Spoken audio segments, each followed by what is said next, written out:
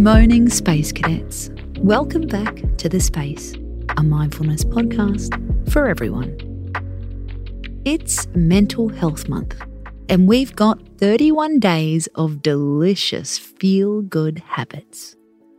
Today we're talking about how to be a mental health ally and why an important first step is our language.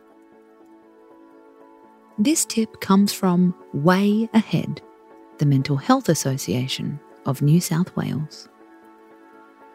They say that as a mental health ally, you can shift the world to be safer and more supportive for people experiencing emotional turbulence. So, answer me these questions. Have you ever called someone crazy? How often do you say it about yourself?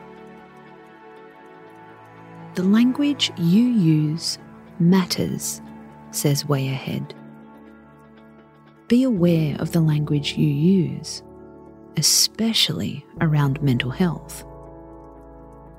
Ask others not to use it.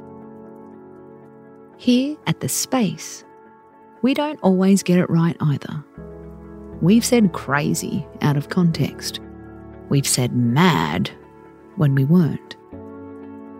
According to Way Ahead, we all throw around these terms. So, what could we say instead?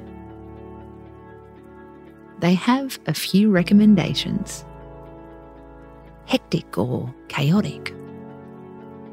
Distressed or angry. You can also politely pick up on other people's language.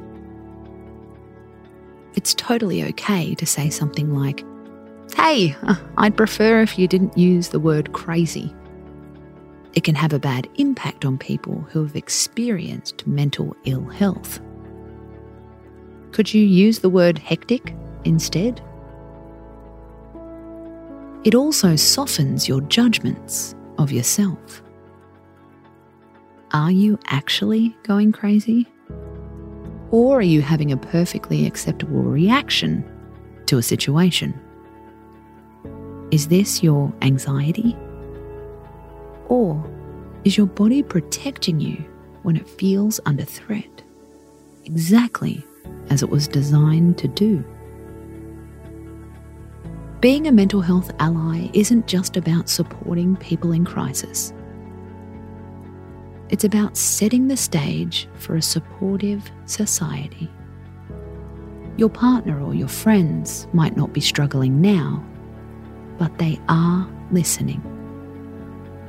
If and when they do hit a rough patch, you want them to come to you. They will remember the time you called that person crazy. They will remember the time you judged yourself. As Mental Health Month gets underway, we can all rally together. We'll all do our best in the future. Space out.